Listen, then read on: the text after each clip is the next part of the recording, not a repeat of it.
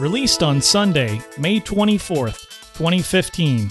This Agile Life, Episode 85, The Theater of the Oppressed.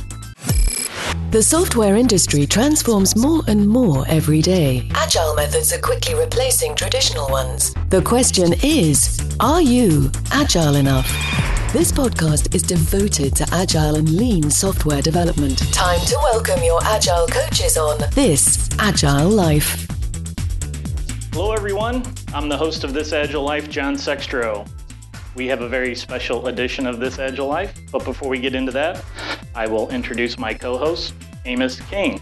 Hello, this is really weird for me. I usually record in front of a computer in a really tiny room and drink a beer or some scotch or something while I'm doing it, so I feel a little awkward, but I'm ready. And sometimes urinate in paper cups. Are we telling that story in public? John. Okay. Last year where we are today, I did record once from a van sitting outside of a real estate office stealing their Wi-Fi so that I could participate remotely. Yeah, that was epic. That was pretty fun. I noticed on the recording afterwards, you could hear the air conditioner in my van the entire time. I tried to get that out of there, but I just couldn't. Our other host this evening is Jason Tice. Thank you, John and Amos, and I cannot believe we've already had to start by talking about very, very interesting topics.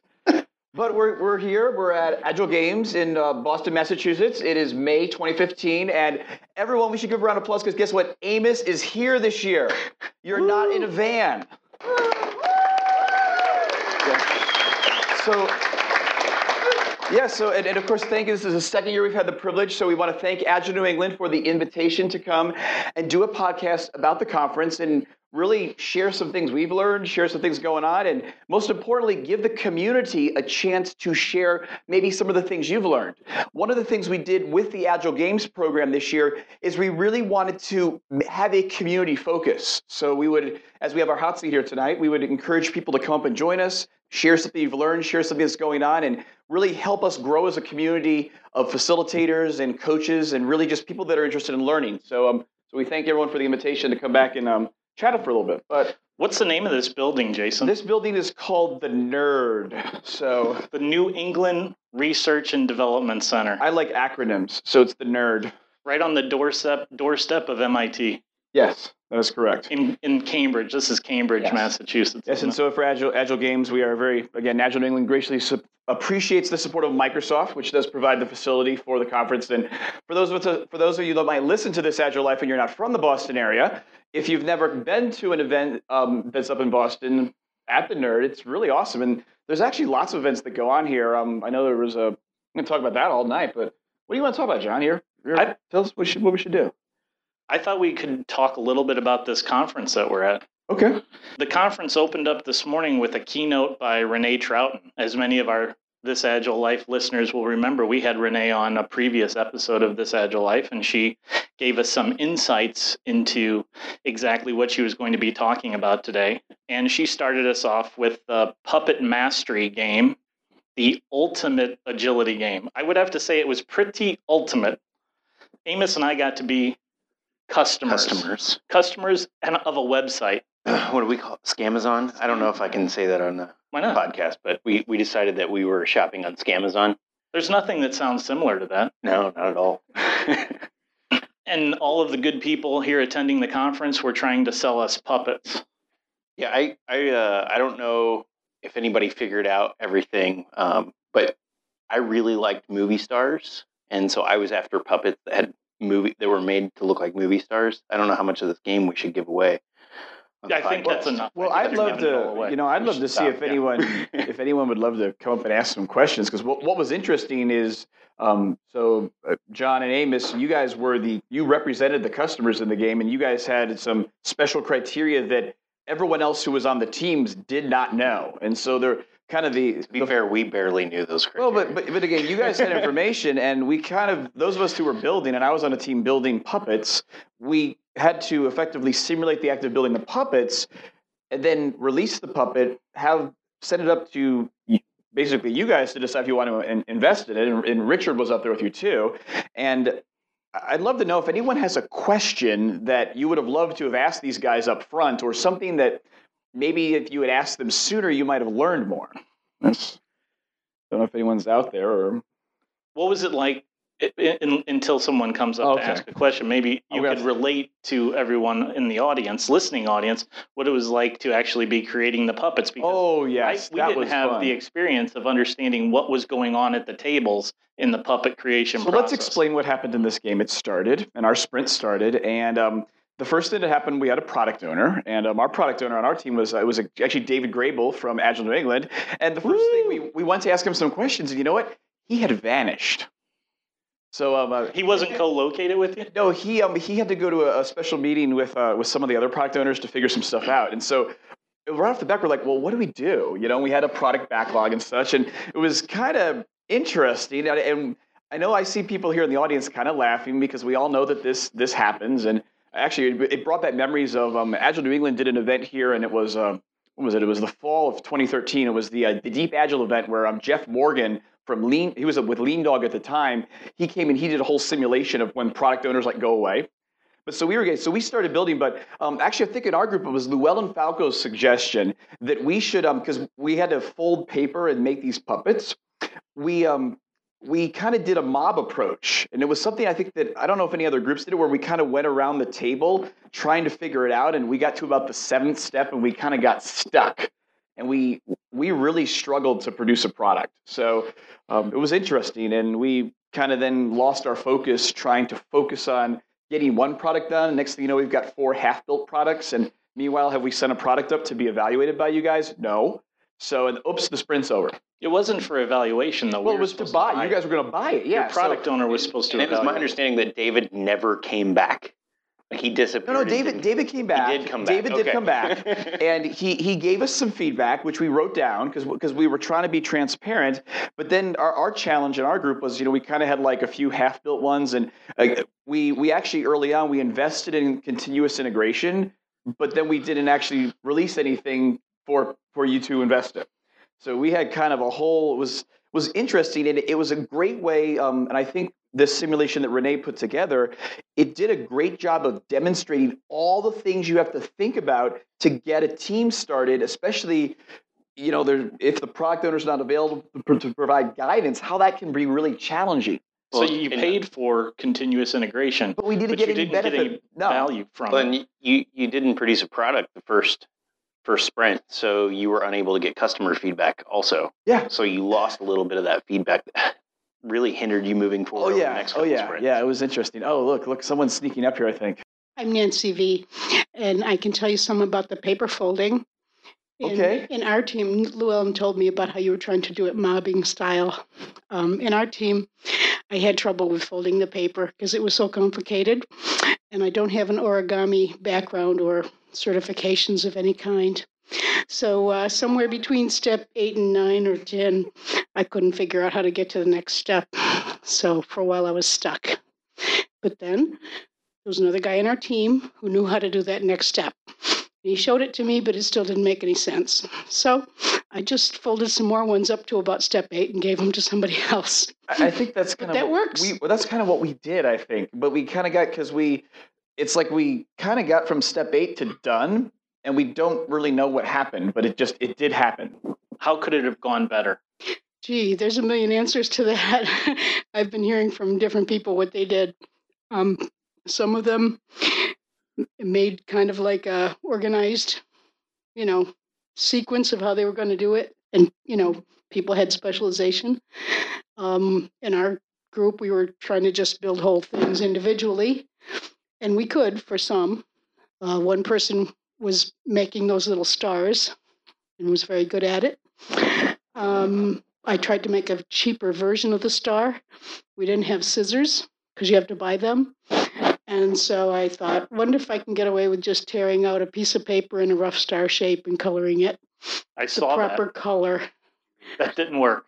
No, it did. They bought it. He did. They bought it. Oh, Starfish. I didn't buy it. No, that was our first earnings for our group. Notice the customers don't agree on what they want, right? Real life. Sometimes you got to do the simplest thing that could possibly work. I appreciate see if that. you can get away with it.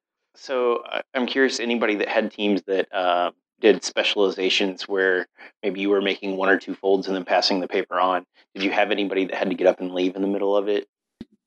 Well, we had a weird one with the mob scenario, because what kind of happened with the mob is it always started in the same place. And so people actually had some individual specialization. And then we kind of got to where people were busy. And so the cadence got out of sync. And it's like, oh, what do I do now? Because I have to learn a new job. So that was great for mobbing to promote learning, but it's just something to be mindful of if you're always doing the same step over and over again. And again, think about that from a delivery team or a development team. If you're the person that always works in a particular portion of the code base. So that can be very dangerous to sustaining the whole team approach. So I thought it was great, and it was kind of neat to see that, at least for the pattern that we have with this mob, that if you're mobbing, you want to make sure you're doing things so you're changing the driver and everyone's involved, so everyone's learning, and it doesn't just promote an assembly line model, which is kind of what ours was evolving to, which obviously our team did not win. I will share, so I don't even really know how we did. I don't. The winning team did very well. So the rumor out in the conference hallway, there's always a rumor mill in the conference hallway, was that you guys were distracted by Llewellyn's green hair. Really?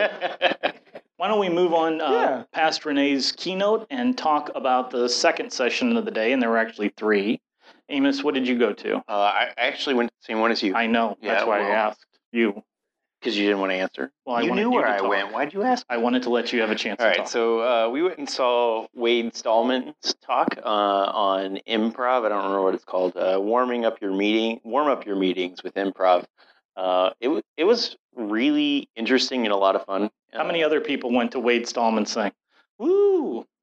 Clap. You got to on radio. You have to clap. Yeah, there you go. Good job. I was going to say for all the people that aren't here. It's a low budget podcast. We have no applause track. We've got to make our own.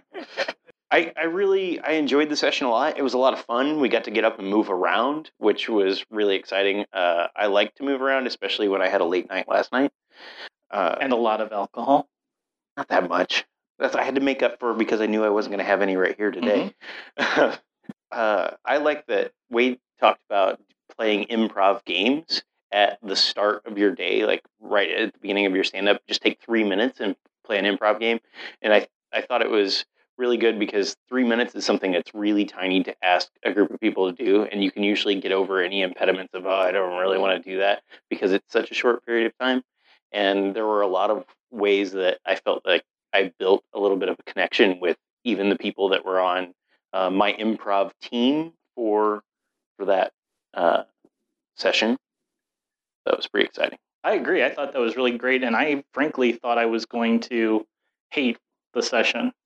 I didn't think I'd be able to find any applicability of it to what I did. Why, John? I'm curious. Why? I couldn't imagine how improv had anything at all to do with software. And it doesn't.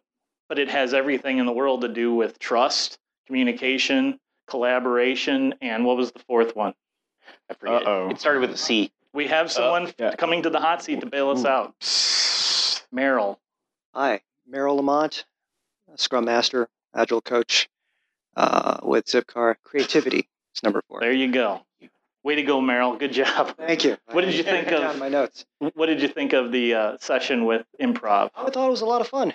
One of the things that I took out of it was the fact that you're really investing in somebody becoming a great team player versus trying to build great teams, because teams don't always stick around forever.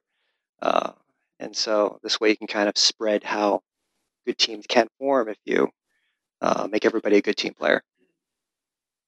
Awesome. I think it's really important. I do this with my kids too, is the yes and game that we played. And really all improv is yes and, or I've also heard agree and add. And that's what I tell my kids that all the time when they're playing pretend. I'm like, no, you guys have to agree and add. And so I try to bring that to the teams too. Amos, question on that. Do your kids turn that around on you? Like, do they get really creativity? And yes, and I want another cookie. Or yes, and I do deserve another piece of cake. Oh, no, it only applies to pretend games.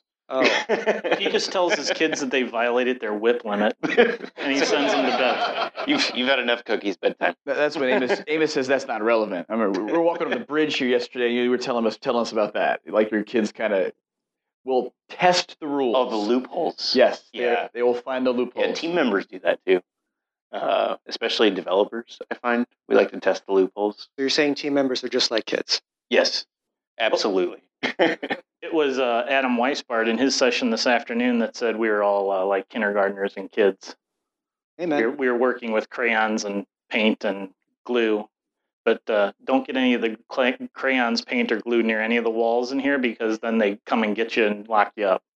First thing they mentioned when everyone sat down. And the second, and the third, and the 29th. I kept count. You can tell. Okay. Hey, so one thing I just want to mention about Wade's session, and actually, so two things I think that are really cool about Wade's that I'm pretty sure he shared. If not, I was when we talked to Wade about his presentation. Number one, he's from a large organization, and so I'm sure if you connect with him, he'll tell you who it is. Telco. But, a large telco, but they're doing this in a corporate. So this is a real environment that's actually doing this improv technique, and the games only take 3 minutes, and many of them he's actually done over the phone for distributed teams. So the idea of using this as a way to build a better team, and if you can set up a face-to-face connection, but again, some of the stuff, it's just really cool how he's adapted it to really enable teams to be successful. Well, and we can give a little example of one of those games would be good that you can do remotely. I work remote a lot because I live in the middle of nowhere.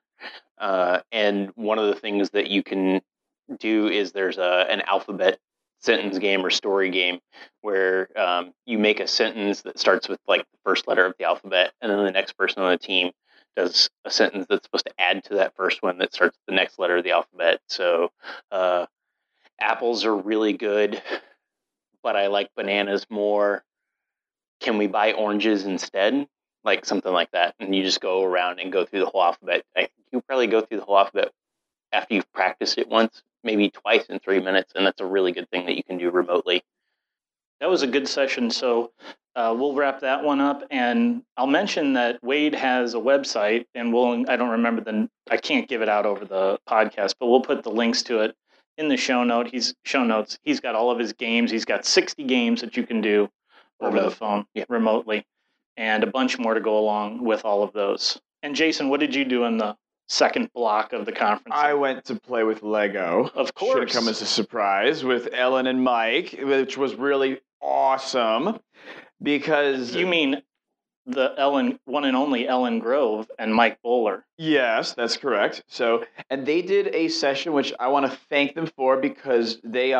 We actually did a submission process for Agile Games 2015, and Ellen submitted some great ideas. And when we did our selection, two of them got the same number of votes, and so we actually asked Ellen if she would combine them, or asked Ellen and Mike if they would combine them into a joint session to talk about using Lego Serious Play to help teams write working agreements and also to how to handle conflict. And so they did a great session in 90 minutes on both of those topics. And what I really liked was just, the ability to use the Lego to give people a prompt to think about related to how your team works together, give them the short period of time, 3 to 4 minutes to build something, and then really to have those nice little conversations that the Lego sets up about how does the team want to work together. And I know in the group that I was in, we had actually kind of formed this way we were working with this round robin. And so we were like, I built this little working agreement with a propeller, and it kind of was demonstrating how we, rather than, deciding how we were going to do things, we had kind of established a pattern it just made it easy to work together. And so we could effectively we represented that with a Lego, and it was an awesome technique. So something that I'm definitely going to use with teams that I support because it was fun, it was engaging, and it got us to actionable results very quickly. And it's Lego, so what could be wrong with that? This is where I wish I could have been in 2 sessions at once because I really wanted to go to that Lego session. Well, so the great thing is Open Spaces tomorrow, and I heard the Legos coming back. The Legos still be here. I'm bringing more Lego to do some other Lego stuff. People want to go crazy tomorrow, which is back in the hotel still. That huge bag I brought. I was wondering what was in there. Yeah, a big bag. This is really sad for me. I coach a Lego robotics team, and so I play with Legos all the time. but I have never used Legos in coaching or in development. You don't know what you're missing, Amos. I know. I need to start. So I have like $5,000 worth of Legos that sit in my office every day for this robotics team, which is like, if anybody's ever bought Legos, it's like 12 Legos. 12 bricks. 12 bricks, that's right. Right. So eBay, I should. I have to have Lego brand Lego for the thing that I coach. It's a requirement, but you can just 3D print them.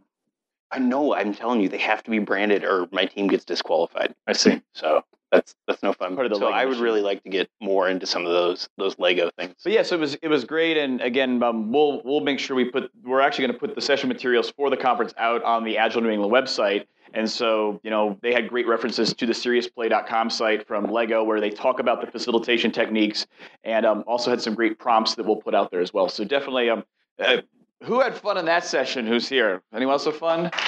Yeah, so someone had some fun. Now that wasn't as loud. That wasn't Wade obviously had some more fun. Well, we were up here screaming, so he's Really? from St. Louis, so we had to back him up. Oh, okay. So, but anyways, it was great. So again, thank you to Ellen and Mike. It was awesome. I'm really a big proponent of Lego Serious Play nowadays, and I love the different aspects that you can bring out with Lego Serious Play, talking about constraints, talking about prototyping, flow, continuous delivery. I think it's the sky's the limit kind of on what you can simulate with Lego. And I know you've even Jason done a test driven. Yeah, I've done before. I've done the test driven. That's a lot of people are doing that these days. Every time I've been involved with a few other conferences, and when we look at the program, it's like, oh, another TD. So there's a lot of people out there. So if maybe we'll do at the open space, we'll do just kind of a. I know we might have some hands-on Lego, but just kind of maybe make a big list of a bunch of us who are interested to get together. And here's a list of all the things we know people are doing with Lego, and maybe try to connect people if they're interested in learning more about how to use the medium. So because there's a lot of creative things going on. Is there a book or anything that you know of about Serious Play? Let's write one. Well, so Serious Play. We should make a list tomorrow and then just make a look. book. Look, we've intrigued. See, what else? Come into the hot seat. Okay, I'm Mike Bowler. I am a certified Lego Serious Play facilitator. I also use Lego to teach technical concepts, TDD, technical debt, refactoring, all kinds of stuff. I've written up a whole ton of exercises, Lego exercises on my website, gargoylesoftware.com. So if you want to try and facilitate the stuff yourself, the instructions are all there. Feel free to use it. But to your point, is there a book on Serious Play? There is already one out there. There is another one in the works. And there is a bunch of information out on the Serious Play website, which is seriousplay.com. All right, Amos, what session did you go to in the third block of the day there? No, wait a second. We're still on this block. We're moving on. No, we missed one. We're moving. Should we see if anybody went to that? I would love to know what that was. Because I would like to know about a spoonful of sugar. I would love to know. I'd love to know. Was Mary Poppins here? No. We have a volunteer. Hello. We don't have any prizes though. I'm Marty McCall. I was a spoonful of sugar. It was a really good session. It was mostly about how to make your own games, focused games on something you're going to do to establish specific tasks. And it was very much about what are the ways to actually figure out a good way to make a game that's going to be successful inside your own companies rather than just taking games from other places when you need one specifically, and how to demystify the making of them yourself. That's really what the session was about. So did you make a game by chance?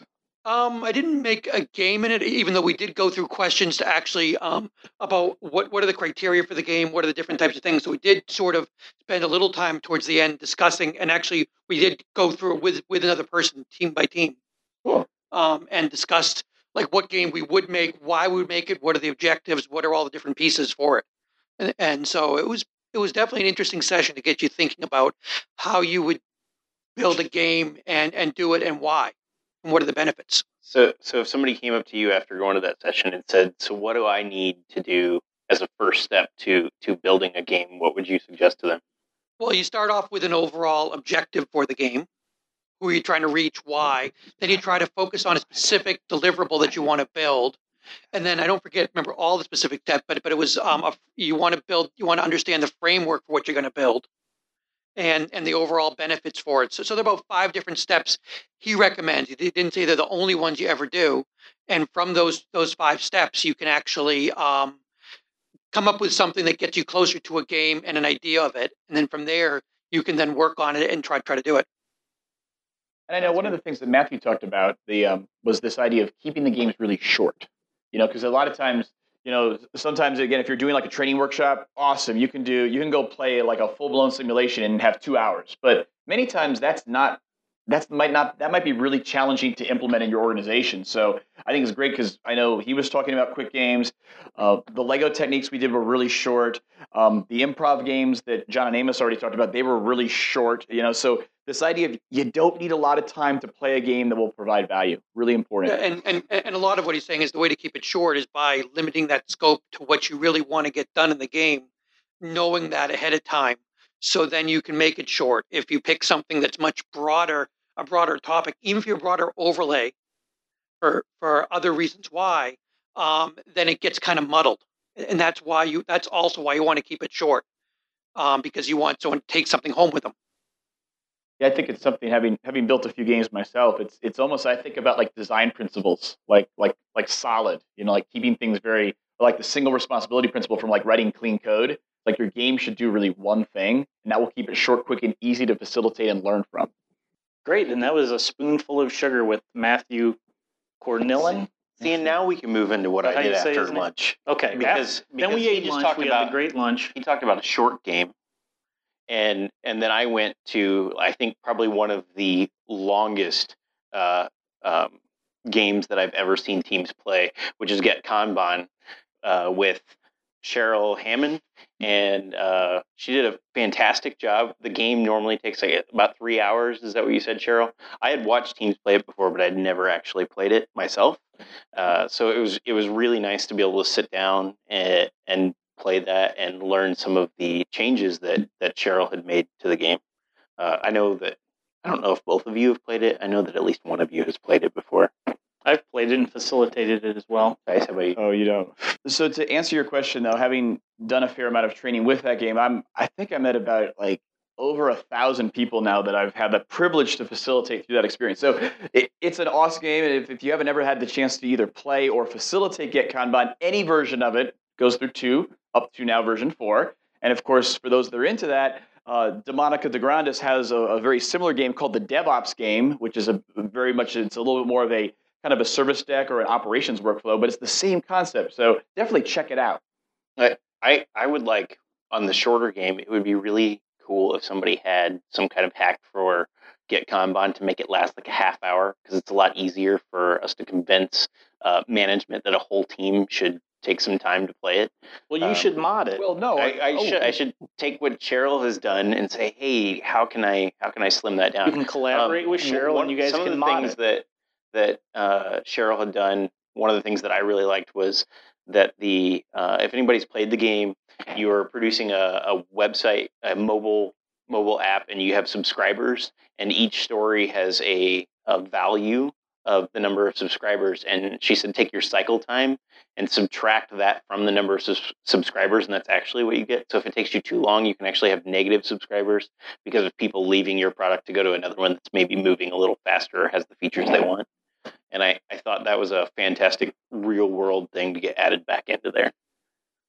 That's awesome. Jason, what session did you go to in that block? So I went to experience the Theater of the Oppressed. Before we talk about the Theater of the Oppressed, because that sounds oppressive, if anybody went to the game within the game and Sudoku-Ban and Eurotrip 2015, we'll need some help explaining. So come on up, is what you're saying. Yeah, you're trying to cadence us. I'm trying to create a queue. Oh, okay, a queue. Okay, maybe we should what can we do to incentivize people to come up here? You gotta. I learned from Cheryl today. You gotta shrink your queue, make it as tiny as you can. You can have, and you're trying to make it bigger. What are you doing? Sorry, I'm anti-agile. Don't you know? I've heard that. Okay. So the Theater of the Oppressed was awesome. There was a lot of noise coming from the Theater of the Oppressed. Well, so that was a 2-part deep dive. So I only went to the first part because I went to something else after that. And I really want to know what happened in the second part, because that was when it got crazy in there. So somebody, and now we've got laughter. Oh boy, you're going to come up here in a bit and tell us the story. Oh, you're going to, okay, come on up and tell us about it. Come on. We like pairing. Yeah. Pairing is good. Here, look, here's another one. You got 2 of them. Pair. Does this one? Yeah, it works. Look, we got 2 of them. So tell us, everyone here, I don't need to talk anymore. We've empowered people to share what they know. Please tell us who you All are. right, we can leave. Yeah, let's go. So I'm Eric, and this is Jay, and we're both from Zipcar. Although you could probably announce yourself. I'm Jay. I'm from Zipcar. I'm also a sysadmin, so I'm a little out of place here. Oh, welcome. So we're the non-Scrum Master portion of the show. But that particular episode, somebody actually came in afterwards and said, "You're a little bit loud." But what was going on is the game was there is a bear, and the bear has to do whatever they can do to get the person to react so that you can prove people that are they're playing alive. dead on the ground, and then it starts out with one bear, and they have to try and wake everybody up or prove that they're alive so they can do something. And people got very into being bears, specifically bears. I would have mauled your face, John. I'm thankful I didn't go to that with you. And the sounds that we heard through the roar, were like, and I was like, oh my goodness. There was an instant where all of the bears at once decided it was time to roar. Yeah. But what does any of this have to do with Agile? That's exactly what I wanted to ask. Thank you, John. What it was structured was that each individual game got more and more to using your body and also into using trust. To the last game was people being blindfolded and running straight into a goalkeeper and basically a human safety net. And basically it's this whole trust thing. And the place where it gets back to Agile is in many cases, we don't think about ourselves in the body, and it goes back to no resources. We don't think of ourselves in the person. We live way too up in our heads as developers. And this was a lot of not only reconnecting with our bodies, but there's the Theater of the Oppressed also has a lot of political implications, but at least within the Agile implications, the whole bit of how much we are, with each other and think of each other as human beings rather than just, like part of a machine. And what I loved about the session, and again, I was torn with what to do for the second half, was it was all physical performance. So all of the games, like we did a game that was really funny that I got to tell a John and Amos joke, because John, I don't know, it's your left shoulder, right? Yeah. So we're walking around Boston yesterday, and I don't know what these guys were doing. I was walking around looking at stuff, but every time I turn around, John's telling us, "Don't touch me," because he's got a shoulder issue. So we played this game where there was a person who was the driver, and the other person was the car, and the car had to close their eyes and walk around, and where the car needed to go, you had to tap on their shoulders. And I'm just oh, this would have been awesome yesterday. But what I loved is, again, it's a way that, number one, if you're in IT and you spend most of your time working at a cubicle or in a team area or at a desk or at a workstation, it gets you up, it gets you moving around real quick, which does a whole lot of psychological and kinesthetic things for your body, which will make you work better. So I thought that was really awesome. And the other one that I loved was we did this activity in there where we had it was the hypnosis game, right? Yeah, and so what they did is there was a person in the middle who then was hypnotizing a person on their left and their right, and then those two people were hypnotized. So it effectively, what it looked like a labyrinth or kind of like an org chart. And what was interesting, as the person in the middle moved very slowly, the people on the outside had to move. They had to move faster. And so if the person in the center moved too quickly, it would almost get out of control at the sides. And if you've ever, I've done reading and done a lot of work on change inertia or how fast your organization can change. It was an awesome visualization that you could use with a large group to just demonstrate how we need to work together and really promote organization in small groups versus in a huge organization where it's hard to keep everything working together. So it was just great. It was fun. So. And that was with Ellie Friedland and Christina Marin. That's correct. And then they're from academia. So they're using these techniques in academia to demonstrate problems. They're working with corporates, on the business side to use them. And again, they were here at Agile Games to show how really in the IT or the IT business piece, all of these topics make a lot of sense. So that was neat. trust came up a lot in the sessions. It always does. And I think that it's very validating for us because I think like our first 56 episodes or something were all about trust. So that's fantastic. Every time we bring up a topic, we usually end up on trust at some point. Well, but I think that's Meryl hasn't gotten past the episodes yet where we've talked about something new. Haven't just beat it up over trust. But I think that's a fundamental element of gameplay. Or put this way, it's an element that if you have a game, it comes out very quickly. Is trust. So again, like Amos, you and I are going to do a little fun game, and we're going to close my eyes, and you're going to guide me around the room. You better trust me, And what's interesting, but you're the one with your eyes closed. Well, no, because then and we're I have to trust you. Then we're going to change roles, or yeah. It's funny. If you haven't, blindfolding people is very insightful. Both the experience of what happens when you are blindfolded. Can we keep this PG, Tice? And there's that. Okay, no, we won't go there. All right, let's go on. What else we got here? We got Renee Troughton. She must have been worn out because not only did she fly like 20 hours, but then she did 2 sessions today. So she did another one on Sudoku-ban and Eurotrip 2015. Did anybody go to that session that wants to share with us? Oh, Mike wants to come back. Mike, come back up. Mike, come on back up. You don't have to put your shoes on, Mike. It's like this is the Watch out for Lego. All right. I really enjoyed the session she did. I like the Sudoku-ban better than the Get Kanban game. Yeah. I played the Get Kanban and I enjoyed it, but I actually liked the Sudoku-ban better because we were solving a real problem that got everybody on the team focused on solving problems, which is what we do day to day. And so we sort of forgot a little bit about the process, and we ended up having better conversations about the process as a result than we would have with the Get Kanban game, in my opinion. So it was a really neat approach, and we truly had some people who were very good at Sudoku, and we had some people who had never seen it before, and we had a bunch of people in between.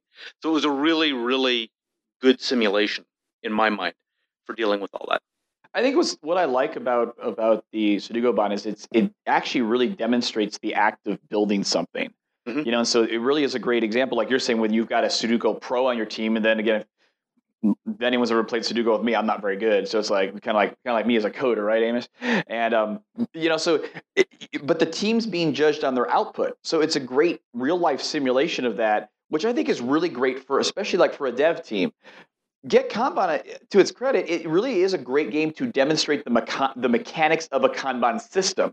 So if you really want to focus on that, it still is a great game. But what I loved about what Renee did is she layered those two things, both the fundamentals of a Kanban system, but then also doing real knowledge work or complex knowledge work on top of it. So which does change the whole nature of the simulation. Totally. Really like that. Totally. Well, it also makes it, kind of going back to what we talked about with Spoonful of Sugar, it does add those two concepts into it. So the fundamentals of a Kanban system, as well as doing complex knowledge work within that system where lots of things can change, trying to work as a cross-functional team versus simply working on the mechanics of a Kanban system and simulating work by rolling dice. So they're both great. So, but maybe Renee will come back and do it in the open space tomorrow, and then I can compare both and see how I feel about it. Yeah, it would be good for her to do again. So Amos will offer his expert opinion. I don't know about expert. Okay. Thank you, Mike. Can anybody help us with the game within the game? Give us a summary of Brian's session. Mike? Yeah, Brian, are you here? Yeah, Brian. I didn't get to stay in the game within the game. I gave up my seat so someone else could participate. We appreciated that. We actually had some late entrants, and it kind of added a little variety to the game. So how did it go? Overall, I think it went really well. We kind of pioneered a new technique, this idea of the meta hat, where we would go through a game. We'd have someone facilitate. We'd have some observers, and then from time to time, we'd actually stop and kind of talk about how the game is going, how the facilitation, how different decisions about logistics, the way we framed it, are impacting kind of the experience that we're producing, and kind of getting people to think about, the game almost as a performance, and what type of experience we're producing, and if that's kind of creating the experience that we want or not. And what was what do you think was the key takeaway for the people that were in that? You had a, what was it, an hour or 3 hour session? It was about almost 3 hours. Probably seemed like an eternity for those poor guys. No, I can't imagine. There was a snack in between. Yeah, we gave them a break. We let them out for a minute or two, and we locked the door again. No, It's a good question, the key takeaway. I mean, I think the interesting thing was we definitely had some people in there who were like, I've never done a game before, and I want to figure out how to do that. So I'm hoping for them, they came away with a little confidence and a little bit of a framework that they could use to do that successfully. But then we also had some people who, honestly have more experience than I do. And I think that added an interesting element. And I guess I'm kind of hoping that they took away a different level of awareness. And I suspect there's at least one or two consultants who are going to make meta crowns that they're going to use in their session. So that's probably if you see those, know that was me. That's my contribution for the year. And I think I'm done. I'm good. That's the best compliment anyone could give you, right? Indeed. Yes, but speaking of contribution, we all need to give Brian a round of applause, right?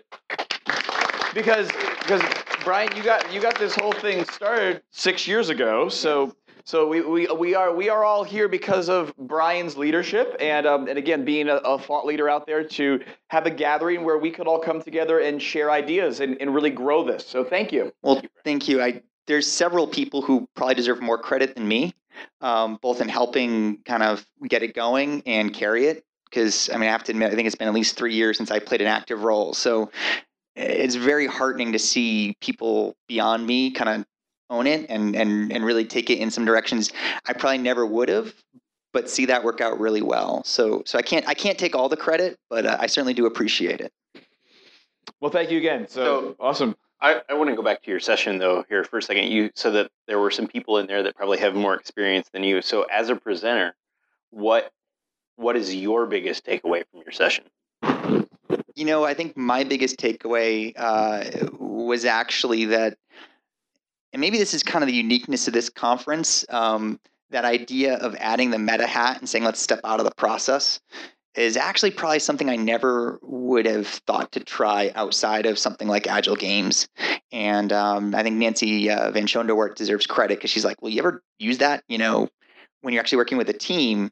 I never would have even thought to. Kind of felt like something I could only do here, but now as I'm thinking about it, that actually could be a really powerful, kind of authentic way to, be vulnerable in front of a team and show that like now we're in this together and we're going to kind of co-design an experience and let's talk about it. So I think kind of that big takeaway might be thinking about if this is actually something that I could use with a client and not just a bunch of kind of friendly consultants and like-minded people at a conference. Fantastic. I think that if you do try that with a team, maybe it would be really neat if you could record it and then share that with people so that we can all kind of see how that works out. All right. If I get the guts to do it, I'll record it for you. All right. So everybody, we got to clap to get as loud as we can to get Brian to try this out. Come on, Brian. Look, they all want to hear it. All right. Well, the year is young. Thank you, Brian Bizzuto. Those sessions ran for like 3 hours today, but the Sudoku Ban was only 90 minutes, and then there was a second session in that time slot. The last one to talk about. The last one. Yes, the last one. That was done by just when we said we could pronounce names, John. Woo! I think we should blew on an easy name. Yeah, we should purposely from now on just butcher every name so that we can be equivalent across the road. Okay, Amish. Thank you. Do not concur. Adam Weisbart, he gave that last presentation, that last session of the day, and it was called Build Your Own Scrum Retrospective Cookies, and we got to eat them at the end. Oh, no. And Agile anti-pattern cards. Cheryl, I think I picked the wrong session. I should have had some cookies. Were there cookies, Cheryl? Because if you haven't listened to This Agile Life, we all know Amos loves Scrum. Now, Jason Tice, wait a second. Don't put that away. George Costanza wallet. Yes, George Costanza wallet. George Costanza giant wallet. He's got his It's awesome, dude. in there. You see, here's why I have a giant wallet. See, look, I've got a Stop Work Authority card in my wallet. You want to have one of those? No? Okay, anyways. Different conversation. That's next episode. So Adam's session was very good. So he had us build our own Scrum. I went to that session. He gave us scissors, which was dangerous for him in general to give us all scissors because somebody threw I know the guy too. He was over there. He threw a glue stick at Adam at one point, but Adam said it was better than tomatoes. Well, and so what I love he did for this Scrum thing, because I actually do workshops, and one thing I like to do, it's an activity that's pretty common, is have people draw a picture of their process, like however they're working. And sometimes if someone's a beginner, they're like, well, I don't know what to do with it. So what he did was really awesome. He gives you like a canvas that you have to cut up all the little icons of all the things in Scrum, and then you arrange them accordingly. And it was great. I was probably going to borrow that one. So I forgot you were in that session. You abandoned me at my table. table. Well, no, I wanted to go meet some other people since I talk to you all the time. I'm actually, in listening to you guys, starting to feel like I didn't miss out on eating those cookies because you said you made cookies and the only thing you've talked about is paper and glue sticks. Well, no, so it was like a 3. Amos, it was a 3-in-1. It was like, woo. So the first thing we did was this build your own Scrum, which is a great way to either, Adam said you could use it to teach people Scrum. You could use it to assess a team by saying, okay, here's all the elements of Scrum. Show me as a coach how you're using them. So almost as a way to kind of start a team assessment. And then he even shared a great story where he's used it to interview coaches and Scrum Masters, where you have someone come in and you say, hey, well, why don't you take these things here and cut them up, and I'll give you like 10 to 12 minutes and go ahead and show me what Scrum is. And then he goes away and he comes back and they have a conversation about it. And he said that it's interesting because since you're working and the person or the candidate has to work through that process, it reveals things about their behavior, which is probably very indicative. So someone who may know all the right answers to say about being a Scrum Master or a coach, but then you give them a work sample to do and you talk about it, maybe you find out that they promote this idea of command and control leadership, and that could come out. So lots of ways to use that activity. It's available for download on Adam's website at weisbart.com. So you can go out and get all the materials to print it out and do the whole thing on your own. And you can order retrospective cookies out there, and you can order his anti-pattern cards. Yeah, so what were these anti-pattern cards? They were the anti-pattern cards, as I like to say. Anti.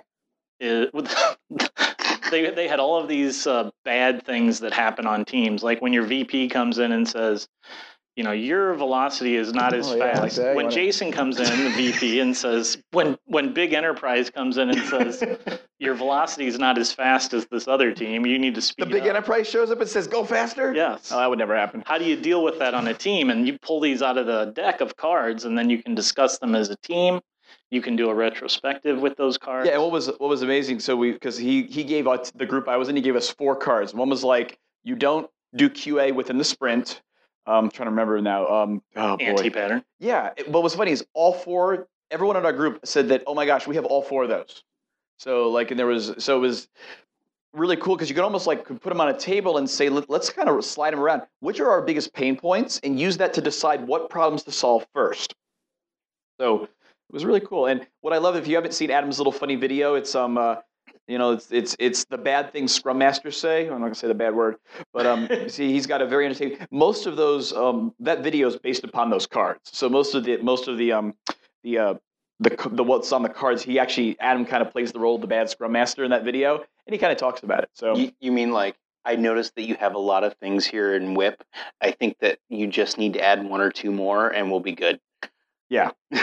So that was cool. And again, did you save your fortune, John? I didn't. Go ahead. So then he had these retrospective cookies, which were fortune cookies, and everyone opened it up, and kind of thing. You open it up and you talk about the questions, and you can have a retro. So the one that I had out of my giant wallet was, what's our product vision? So first and foremost, in the retro, does the team even have a vision? Anyone ever been on a team that doesn't have a vision? I think a lot of hands went up there. Didn't we just do Didn't you guys just do a podcast about that too? Yeah. Yeah, so that's a real problem. And then it says, as to have kind of a more action-oriented discussion, it says, can it be clearer? Yes or no? And then it says, how? So right there, so if anything, everyone on your team gets one of these cookies, they all can read their fortune, and then, oh, dude, Amos, we should really talk about yours. That's the problem of the week. And so a great way to very quickly kind of get to an actionable discussion in a retro to get you to an outcome that you can focus on. So and it's good because they were created by a third party. So it's not you that wrote that down. Yeah, it's not like it was on my fortune cookie. Yeah, now we just have to discuss. Yeah, so the hippo didn't show up and say, I think today we should talk about the product vision because I'm in charge. Right. What's great is that Adam bakes every one of those cookies in his very own kitchen and then packages them up and ships them out. So if you order a whole bunch, you can keep him busy for a long time. Really, he's got a very a lean process though that he goes through to make those, so it's very quick. I see. I'm not familiar with those sorts of processes. You'll have to explain them to me at some point. We'll do that later. We'll talk off. We'll do that later. But speaking of later, beer. But here's the good news. So guess what? That was day 1 of Agile Games 2015, and we're not done yet because we got our open space tomorrow. So it's This year, 2015, it's a 2-day event. Next year is probably going to be a little bit longer, actually, in 2016. It'll be in April 2016. So if you're listening to us, check that out. It's agilegamesnewengland.com is the website that will always have information about the upcoming conference. So check that out tomorrow. It's May. We're going to have an open space. But before that, Llewellyn Falco is going to come and do a keynote. He's going to talk about strategy. And what he's going to be talking about is, imagine we change the strategy and the reasons for why we play games. Think about it. Instead of if we played games about winning, what if we played to learn? What if instead of trying to, when we're playing and we're thinking about the rules, think about the rules that don't exist? Think about that. Well, think about if you could play for an unexpected prize. He's going to get us all fired up in the morning, and then we're going to have this open space that we're going to take all the great ideas we learned about today, and we're going to see what we can do with them. So it should be a lot of fun. So my favorite thing about having a second day of this, outside of getting to hang out with these awesome people for another day, is that we have one more podcast that we can do about this, so we don't have to plan anything for later. I thought you were going to say she got to drink at the end of the day today. Oh, wonderful. All right, well, that's all we have time for. Did I do all right? I made it through the whole thing. I didn't say any cuss words. That's what how about let's give Amos a round of applause. Yes. Thank you, Amos. And we would like to give a round of applause to all of the people here at Agile Games 2015 with Agile New England here in the Microsoft Nerd. Thank you all for being here, and thank you for coming to the conference. We invite you to visit us at our home on the web, thisagilelife.com. Check out all of our past show notes, and you can subscribe to the podcast and see all of our past episodes. And most importantly, send us feedback. So connect with us on Twitter or the website and let us know what we can do to have a better podcast, even if it's a live show at a conference, and we'll see what we can do about that. Thanks for listening, and keep living this Agile life. This Agile Life is brought to you by a community of Agile developers and coaches aspiring to spread the word about this groundbreaking approach to software development. Join us at thisagilelife.com/community.